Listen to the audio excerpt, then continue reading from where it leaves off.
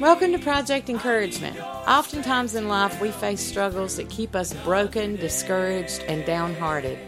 But the Word says that David encouraged himself in the Lord his God. So we're hoping our broadcast can help you stay encouraged on your journey.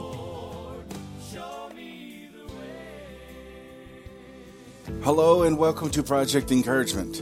If I had to title this episode, it would be Born Twice. The scripture I want to use today is John 3:3. Jesus answered and said unto him, Verily, verily, I say unto thee, except a man be born again, he cannot see the kingdom of God. There is a longing within everyone to be part of a loving family that lasts. In a world of fractured marriages and dysfunctional families, that becomes greater. No matter what type of family we're from, God gives all of us a chance to be part of the only family that lasts. We had no choice on our earthly family, but we do have a choice on entering God's family through faith. Jesus calls this spiritual birth being born again. We all have a physical birthday, but not all of us have a spiritual birthday, which comes when we accept God's invitation to trust Jesus as our Lord and Savior. With no spiritual birth, we die twice, physically and spiritually. But with a spiritual birth, we die just once physically, for our spirit lives forever. Born once, we die twice. Born twice, we die once. If we're born twice, we're saved from spiritual death and we're in the family of God forever.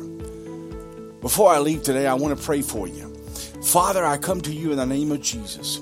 And Father, I thank you for the spiritual birthday that I have. And Father, I pray that someone's listening to this will have a spiritual birthday and they will come to know you as their personal Lord and Savior.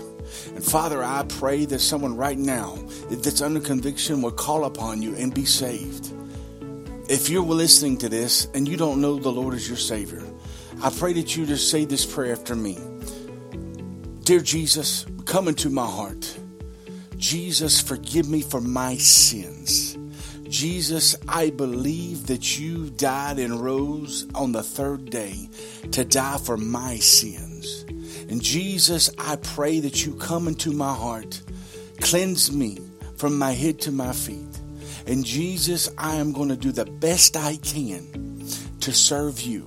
And Jesus, have your way in my life. In Jesus' name, amen. If you prayed that prayer, hit us up. Let us know something. Until next time, God bless you.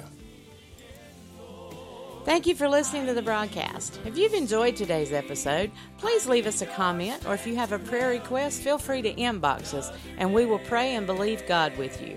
Until next time, remember Isaiah 40 verse 8 says, The grass withereth, the flower fadeth, but the word of our God shall stand forever.